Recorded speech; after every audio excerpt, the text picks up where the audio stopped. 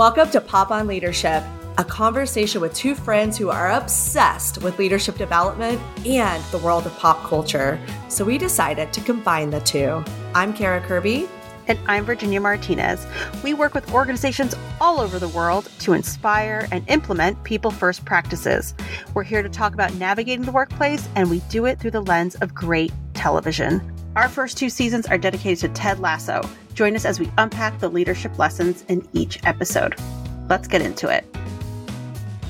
Welcome back to Pop on Leadership, everyone. We are winding down season 2 of Ted Lasso right now, which is a little bit exciting, a little bit bittersweet. Exciting because we are having season 3 about to launch, which it's been a long time coming. So we're really excited about the launch of season 3, and we're going to have a lot of fun with everybody whenever we're debriefing those episodes.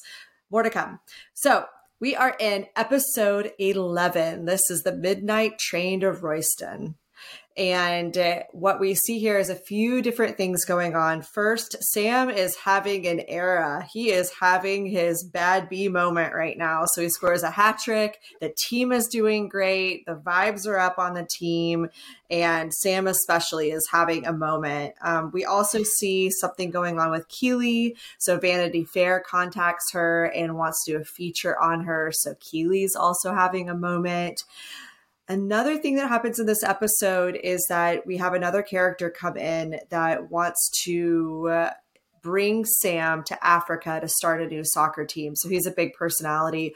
We'll talk a lot about big personalities and how not to get swept up in that sometimes and how they can be so enticing. And then the other plot line that we have is Dr. Sharon is leaving. So Ted has a hard time with this because she meant so much to him. So we'll also talk about goodbyes and what that means for Dr. Sharon to be leaving the show. So, Virginia, where would you like us to start today? What is top of mind for you, my friend? Oh, I 100%. There's so much to talk about, but I want to start with the Edwin Okufu character, who I adore. Really? I love that actor, Sam Richardson. He was so funny in the show Veep. I don't know if anyone watched that he played a character named Richard Splatt or Splat. I don't know. It's just like the name captured his personality perfectly. He's hilarious. And so him doing this role, I just thought Edwin Okufu is essentially the son of a billionaire, and his father passed. So now he has inherited billions overnight, and he is from Ghana. So he's a Ghanaian billionaire.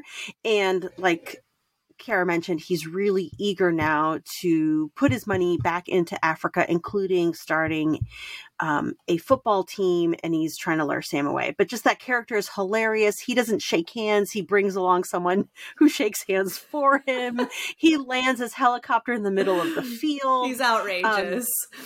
Outrageous. He was like, "Hey, Sam, want to go to the museum and lunch?" And because he doesn't want to be around commoners, he actually bought out the British Museum and then had actors walk around so that he could just technically have the museum to himself for a day. And then he had a restaurant built to serve Nigerian food. I mean, so it's just extravagant, it's ridiculous. It's so absurd. It's so funny at the same time. And yet, who does it remind you of, Kara? Well, I was saying that I felt like they were making an Elon Musk character in the show. Something that's so interesting I just noticed about myself, because I have a very hard time sometimes not getting wrapped up into TV shows. So for instance, another show that's on right now is 1923, which is one of the prequels to Yellowstone. And I cannot watch that show. I mean, first of all, it's really hard for me now that I'm a mother to watch things that are really violent. But there's multiple times in that show I just have to walk out of the room because I can't not feel like I'm there. So the reason why I'm saying this, I know I probably should dig deeper into it. The reason why I'm saying this is with Edwin's character, I dislike him so much that I forgot to acknowledge what wonderful acting it was. Like, I do that all the time. I'm like, oh, this character gives me the ick. And then I forget that that's what that actor is supposed to be doing with the character, and that I just dislike him. So you're like talking about, I'm like, that really is just outrageously wonderful comedic acting. But I was too caught up in my emotions about the character he was portraying. Yeah, so funny. Yeah, no, because he did not give me the ick at all. I just thought it was such a parody, so well done. Yeah, so like comedic. Most people should interpret that situation. I'm like, what are you going to do to Sam? I was like, what else is this guy going to buy or sell or do? Anyway, Edwin Okufu, Sam Richardson, you did a great job. It was hilarious. But yes, he's not the greatest. You can tell that you're like, not well, I shouldn't say you can tell. We are unsure if his interest in Sam is sincere, right? Yeah, definitely. Well, and at the same, I mean, it is. There's a compelling part of it because he wants to say, we want to build this soccer team in Africa. And you have done so much with, getting people motivated around causes, and we want you to be a part of it. I mean, it's going to pull at your heartstrings. Yeah. But it's just, he's just an outrageous character. By the way, as outrageous as he is, I got a real life story about someone doing the handshake thing. No. I swear. So Tell me. I had a friend that went to go to a different tech company, and she was, hired to be a higher up. And when she met the CEO, he didn't shake her hand. So he was meeting her for the first time, didn't shake her hand. And she, of course, felt weird about it. And then she asked some of her new peers, she was like, what was that? Did I offend that guy? And they go, no, he doesn't shake people's hands because he thinks it's a power move. Oh, so wait, implying that he intentionally. Yeah. Oh, the power move is to not shake hands. Yeah. Can you imagine? What an idiot. I mean, yeah, I can imagine. I know. It's, it's very weird. As Beard would say, it's weird. You made it uncomfortable. Do better. It's personal. It's uncomfortable. Do better. Yes. Okay. That was Edwin Okufu. I definitely wanted to start there just because I think that he's so funny and has some of the funniest scenes all season. But what would you like to talk about? So I think that my other favorite theme in this episode, I love Keeley. Well, I love most people on the show, but Keeley, Sam, Beard, those are my faves. So Keeley is getting featured in the Vanity Fair, and it's so sweet. And so the episode opens, and she's sitting on the couch, and she's so nervous about it. And Rebecca has this beautiful quote where she says, "Don't let fear get in the way of what you deserve," right? So I just think that that's a very normal thing, is that whenever life starts opening up and like good things happen to you, it's really important to recognize that like those feelings aren't going to be elation. Sometimes there's a lot of fear that accompanies it.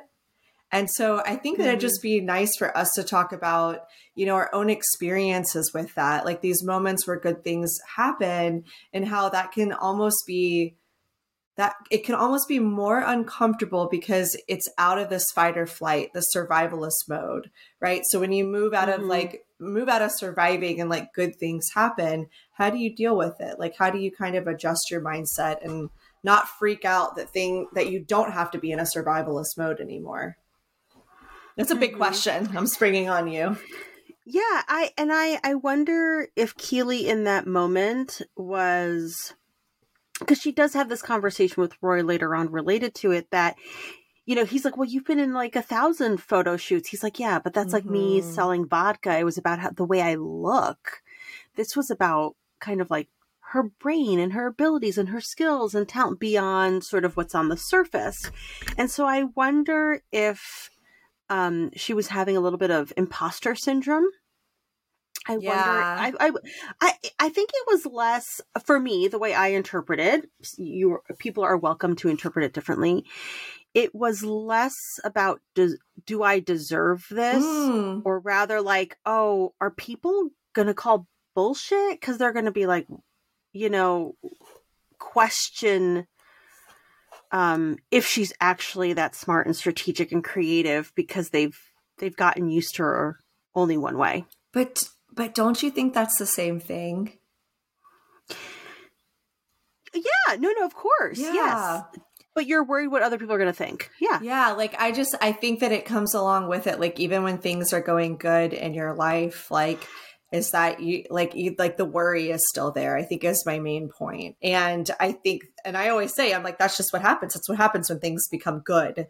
And I think the same thing happens in career. Like, when you kind of stop fighting and you're like, oh, people just are okay with what I say and they think I'm smart and I don't have to fight every day. I think that that's what Keely's going through. I think she's feeling that clunkiness of that weird human, I don't know, thing that we go through.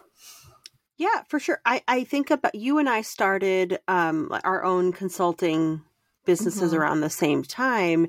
And what you were just describing reminded me of that moment where I believed I was capable.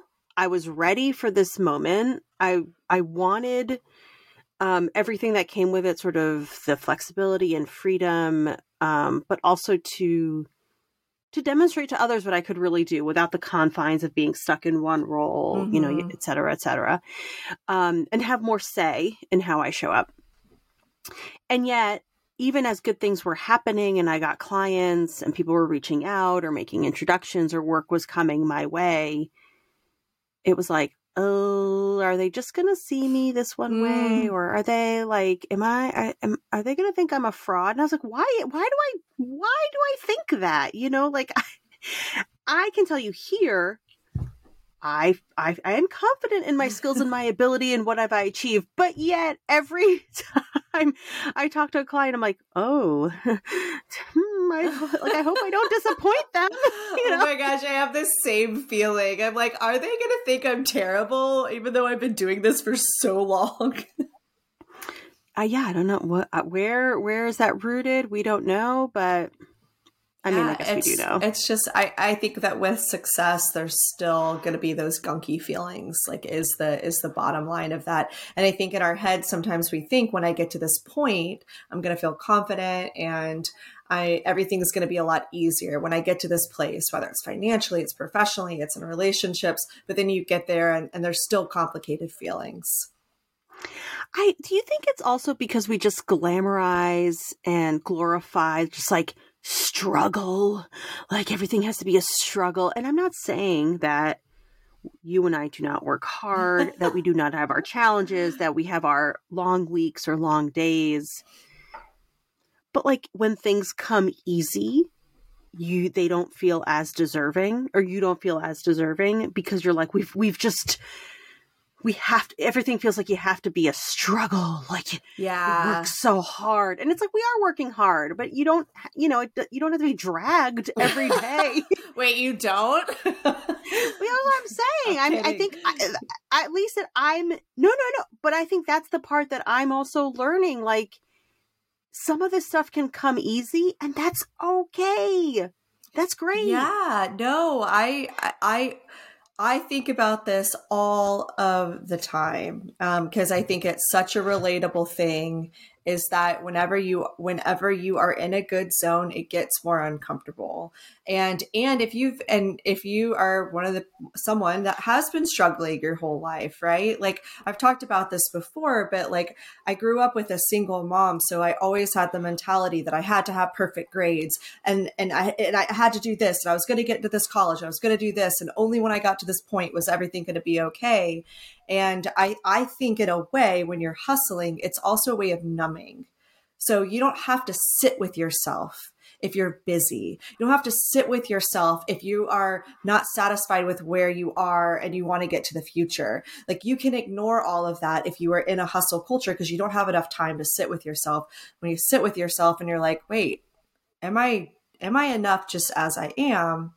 Sometimes, then you have to actually start feeling your feelings. And that's when life gets a little gunky again. Yeah. And I think you're describing Nate in some way too, where he almost would prefer that the culture be a little grittier and meaner and more hustle because it makes him uneasy in Ted's way of where things flow a little bit more and it's based on friendliness. And it's like, well, let's see where this goes. And it's like sitting with ambiguity, and it's the team's working hard. They're practicing. I'm not saying they're not hustling, but it's not it's not like a mentally grinding environment. Yeah. And guys. Yet he creates that for himself. Right. And I was going to say is that guys usually grow up with an example that that's the only way to be successful. And I think that women, I don't know. I think women they don't have themselves. We don't have ourselves figured out right now. Like especially our generation, we were raised that like to be successful, you had to act like that. And now we're dismantling all that crap because we know scientifically it doesn't work. But it's this unlearning phase I think a lot of people are going through is really, really uncomfortable. And Nate totally personifies that.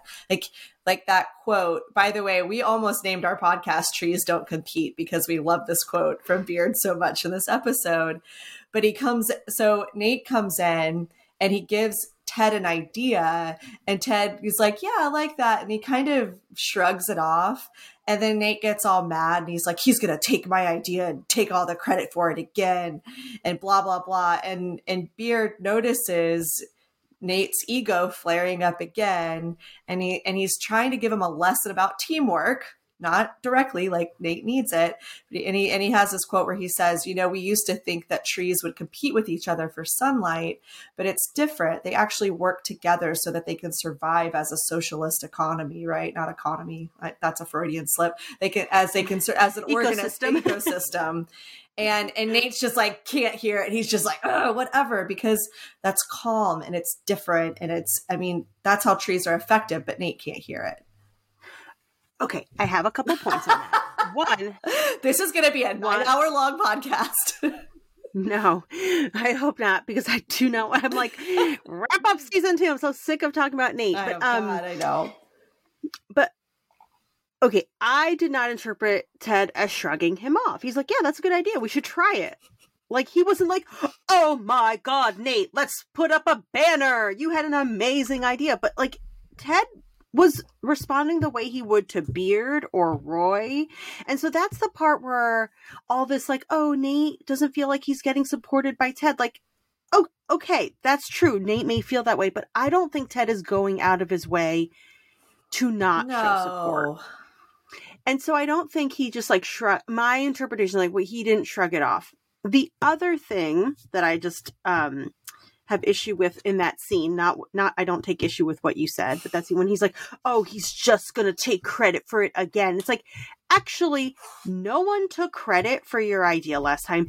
Everyone gave you credit. Everyone was tweeting about you. That's how you got the nickname The Wonder Kid, because you didn't know it was Wonderkind. And you owned it. You sat in that sunlight and no one was like, oh, it's a team effort. They let you have it. They let you have the spotlight because you knew you wanted it so much. Everyone let Nate have that. So for Nate to be like, oh, he's just going to take credit for it again. I'm like, do you have amnesia?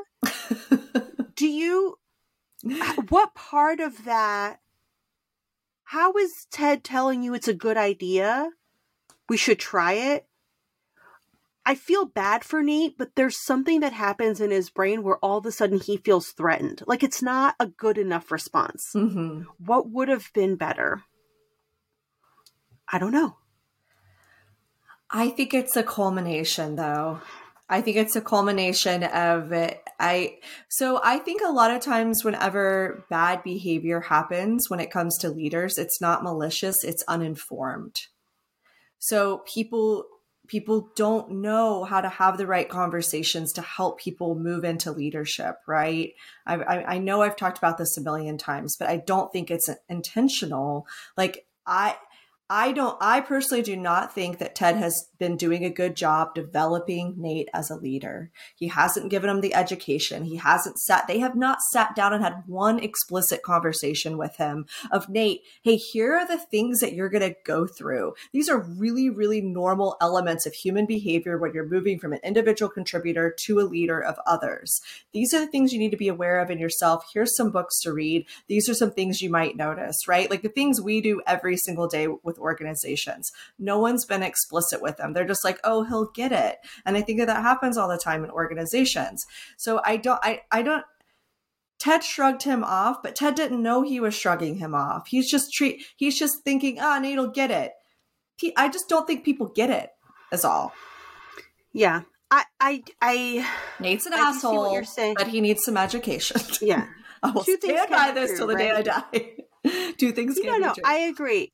I think what's not clicking for Nate, what's clearly not clicking is the why behind Ted's method, the why behind Beard's method, the why behind Roy's method. And so he can't align himself to understand and if someone has sort of explained, hey, before we go out on the field today, let me brief you on what I'm going to do and say to the team, and here's why. Mm-hmm. Then afterwards, debrief and say, did you notice that when I said that, this is how they reacted? That's what I was going for. I was so I think when you're, to your point, making the time to help people along and support them, I'm a big fan of the brief and debrief. Like if there's a big meeting coming up or something, even if you bring someone along that's more junior to you or just learning or new to the organization, and you're like, hey, just come to this meeting. You don't have to participate. I'll introduce you, take the pressure off of you.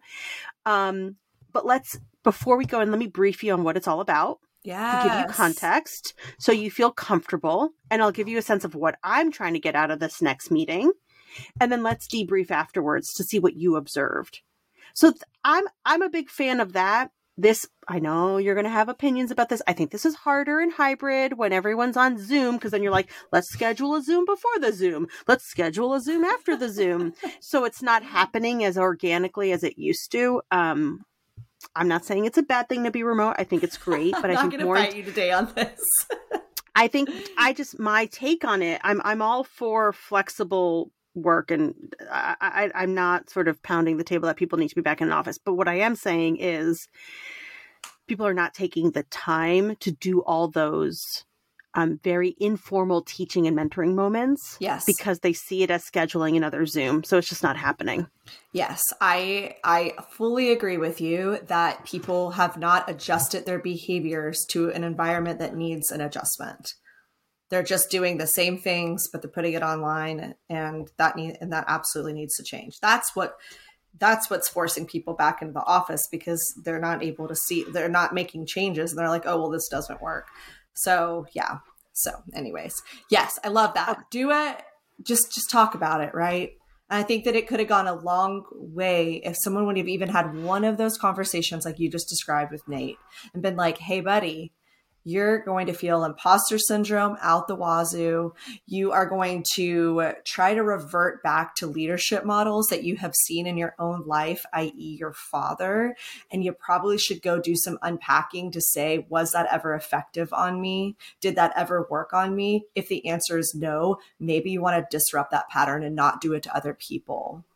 You're going to need to learn about feedback and how kindness and the way that you talk to people will influence the way that they work and the way that they engage with other people. These very simple conversations could have gone a long way with Nate, and he wouldn't be just, turning into the monster that we're going to, that he keeps turning into. Yeah, I totally agree. I think the team, in a way, didn't necessarily fail him on communicating the what.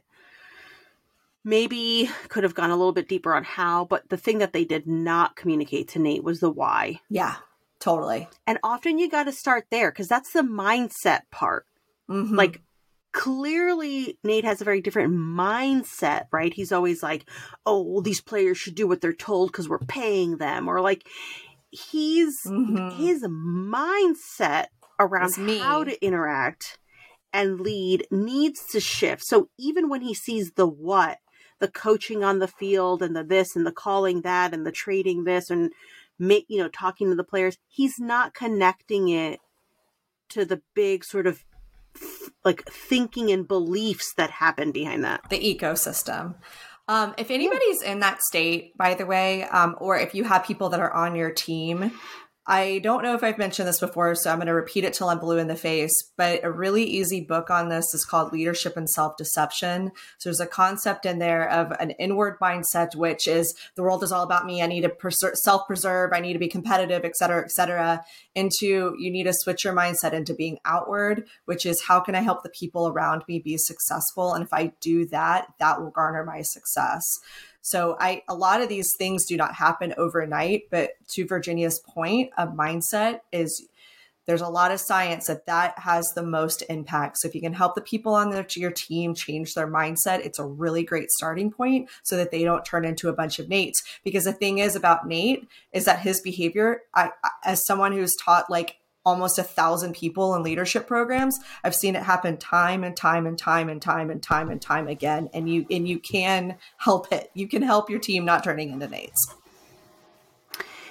Yes, totally agree. And if you might sometimes embarrassingly see a little bit of yourself in Nate, like I do, we talked about this in past episodes, that I think the reason I really struggle with Nate is because I've been him in some moments in my career.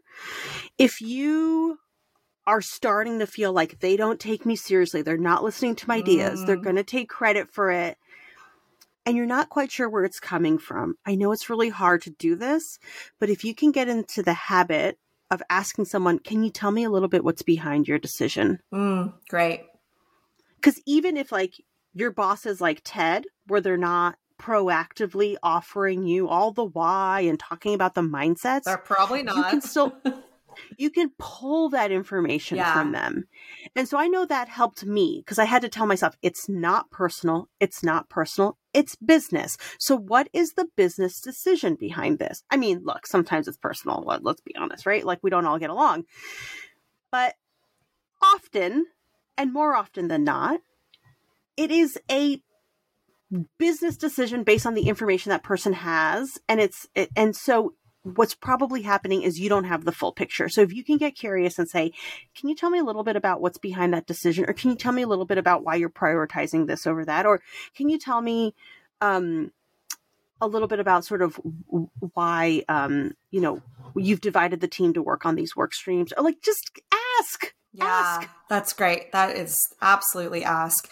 And it helps I think to your point too, I think it really helps to recognize that your boss might not have gone through leadership education.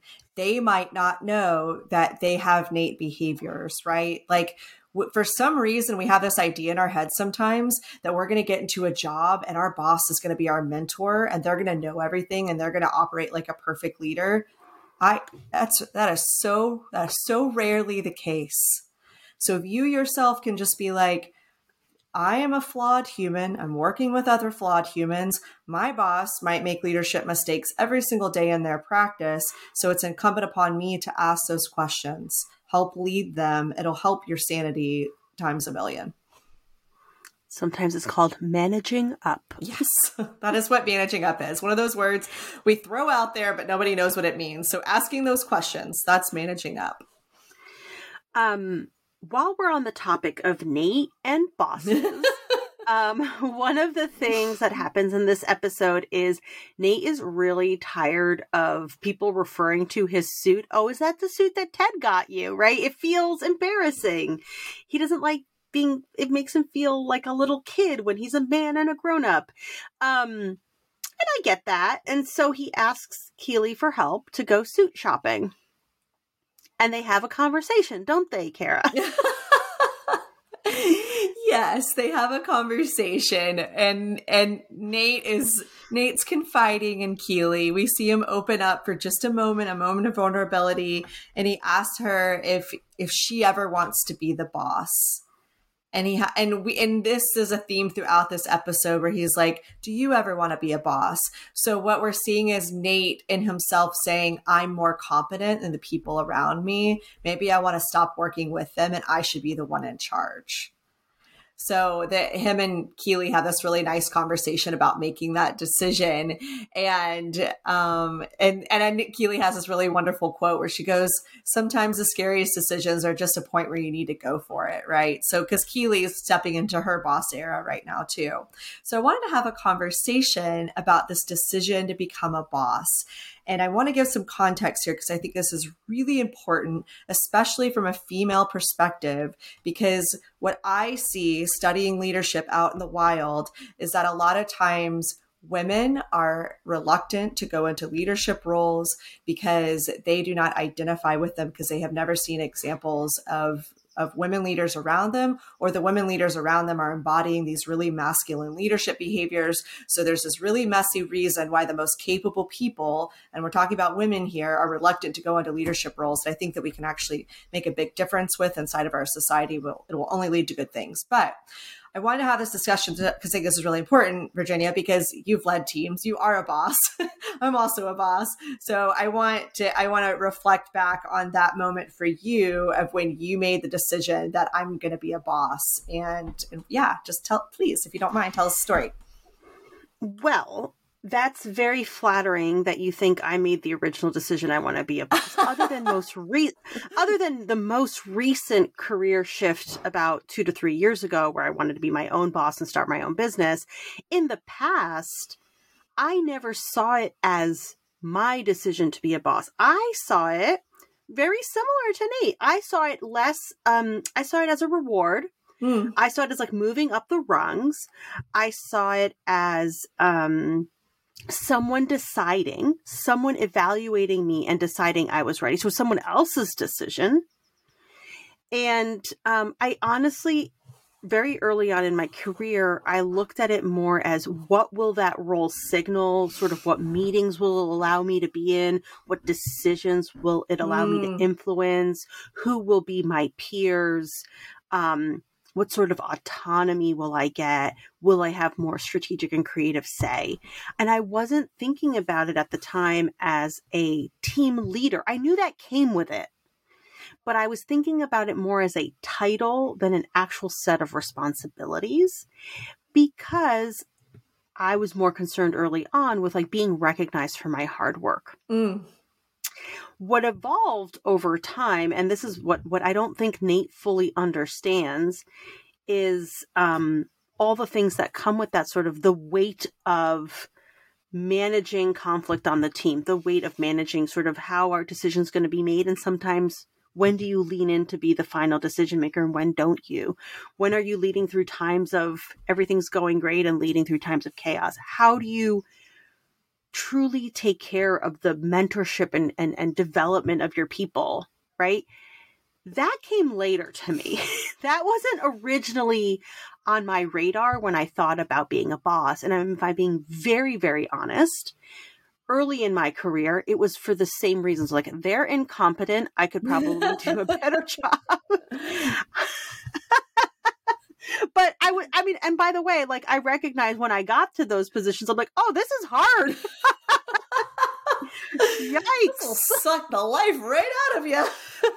I was like, why was I so desperate to get this role or title? Jeez. But, be careful what you wish for type of thing. But yeah. I think the Enneagram 3 in you too was like, how far up can I go? Yeah. Yeah. It's like, what's the next rung? What's the next rung? Yeah. Totally. What about you? My story was a little bit different. I think with especially my personality is that I didn't identify with leadership, which there's a lot of really interesting research around this, by the way, because that's one of the top reasons why people don't go into leadership, because they don't identify with it for a number of reasons. And so I got my degree in organizational development at a young age. Like I was freshly 23 years old when I started. I didn't know what I was getting myself into, but I had to do a lot of research on leadership. And I remember writing my first essay, and it was like, how do you identify with leadership? And I didn't know what to write. I just was like, even though I had been like the captain of my track teams and I was always like a party planner, like I can get people rallied to do, I mean, we've heard my karaoke thing, like I can rally human beings. But like I did, like that percent did not connect with me, that was a leadership quality. I was just like, I'm just a social person. This is just who I am. And then when I started learning about it and writing about it, I was like, the way that I think about leadership is very, very different than what it actually is. And so anyways, when I was in corporate America and I did a lot of different things, and I just kind of like, I was given a team at a certain period of time, but it was different. Like I learned everything about what I should be doing by writing classes and teaching them, that by the time that I got into that role, I'm not saying I was perfect, but my perspective was very, very different. Like I had been studying it for like 10 years. So I like knew what motivated people, like how to have a feedback conversation. I had a lot of tools. I just hadn't put them in practice in my real life yet. I had just been teaching classes on it, but I really loved it. Like leading teams is one of my favorite things to do, even though it's hard, because I think that you have being able to influence someone's life, being able to see something in them and say, hey, you should go take these classes and this could be a really, really great career for you. And seeing them just take hold of their life and blossom and just even being able to be a little part of that is the most beautiful thing that I think you can be a part of when it comes to the working world. So it's definitely challenging, but it was inside of corporate. It's my favorite thing to do is give people opportunities. Yeah, same. It eventually became my favorite part of the job. And I have a little anecdote as well, going from being someone who was really obsessed with what's my title and how do others see me, who are my peers, am I being respected, etc., to then there was a moment when a couple of my peers, there's 3 of us out to dinner, and after a couple drinks, and we're the same level at this point, they start saying, well, so-and-so told me that I'm going to be up for promotion coming up in December. And then the other one's like, me too. He basically promised me the role, the next title up, right? And they're both like, ha, yay. And I had not had that conversation. But what I thought to myself, and this is probably a little petty, but I also mean it. No, I mean, I can be a little petty. A little petty mayonnaise. It's fine. We all can. Yeah. A little petty labelle. But I was, of the 3 of us, and we had the same title, I was the only one with a team. I had 3 people, sometimes 4, reporting to me at the time. This organization, even if they're not giving me the title, trusts me enough with these things that if I can just tell myself not to get wrapped up in this, that I'm good, because I actually have the things that actually suggest leadership. You have a team, you're leading a team, you have a budget, you have all these things, you're managing, costs and things of that nature. You're trusted with that. So they kept going and going and going about yes and this, and I'm so excited, and then I'll get to go to this retreat and blah blah blah. And I was like, you all good, congratulations. I was like, as long as they keep giving me headcount and more budget, I'm good. And they were like, but whatever. There you go. They were also being a little petty. They knew. They're being a little knew that I was. No, they knew I wasn't up for promotion, and they were. Oh, and that's. I think they were. Yeah, they knew. So I let it go for as long as I could, and then I was like, whatever. Have at it. Okay, our last little theme that we have to talk about today. Let me look at this. I think the last thing that's important to talk about in the show is that Sharon leaves. So not a whole lot of content here, but Sharon leaves and she doesn't want to say goodbye. And so, yeah, we can talk about this for a couple of minutes. And I think that's our last big theme out of this one. We've got a lot of juice coming up in episode 12. Yeah, absolutely. So very quickly, Ted had planned this big surprise going away thing for Dr. Sharon, where he has the entire team practice the choreography to NSYNC's Bye Bye Bye. So cute. And like the coaching staff is other than me, is taking it very seriously. They're like from the top, they're like very into it. But anyway, come to find out that Ted runs up to Dr. Sharon's office. Higgins is there, which is because it was originally his office, and says, no, she's already left. And this really bothered him. So he waits for her outside of her apartment, essentially. And it's really, I mean, it's sad and sweet. He's like, I thought we had a breakthrough. She's like, we did, and he's like, you don't get to abandon me. My wife left me. My dad left me. Like, it really hurt Ted, right? Yeah. He had been super vulnerable with Dr. Sharon. But I also thought it was really good that he expressed it. Yeah, totally. That's different from him. Yeah. Yeah, definitely. By the way, if you have Enneagram 7s in your life, not saying goodbye to them is a very hurtful behavior. So don't do that. Just say bye. We need byes. I used to have this really awesome director, and he would always ghost parties, and I would yell at him for it. I was like, Eric, you mean a lot to me. When you leave and you don't say bye, it really hurts my feelings. You go, Kara, I just, I don't like goodbyes, so get over it. I was like, you hurt my feelings. Yeah. So no, I thought it was a sweet moment. I like that call out too, that it's like, it shows growth in him, that he's actually telling her what he feels and like, talking about something that's deep down in her. So yeah, it was good. But Dr. Sharon is gone. I was thinking about, she's almost like the Mary Poppins of sports teams. Mm-hmm. Like she like flutters in.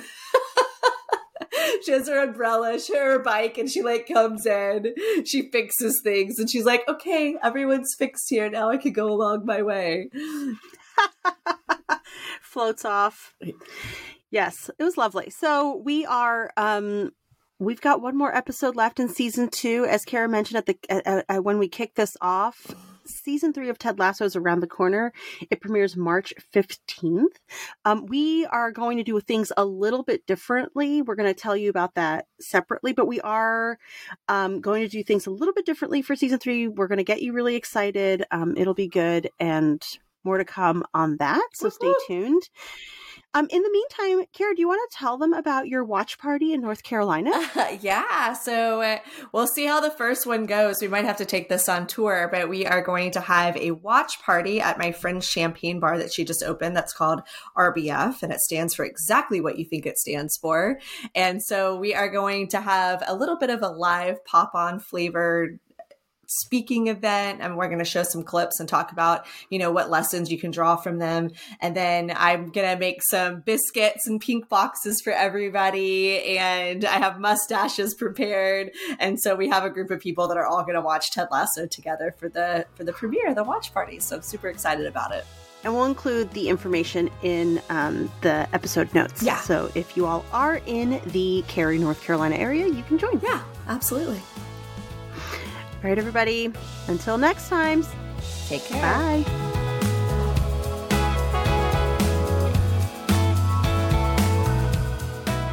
Thanks for listening, everybody. And we want to keep the conversation going. Share your leadership stories with us, whether they're dreams come true or some nightmares you want to talk through. You can visit us at poponleadership.com or over at Instagram at poponleadership. And a very special thanks to our friends and family who have supported us from the beginning, and to Pam Rodriguez, who helped make this crazy dream a reality. Thank you. See you next time.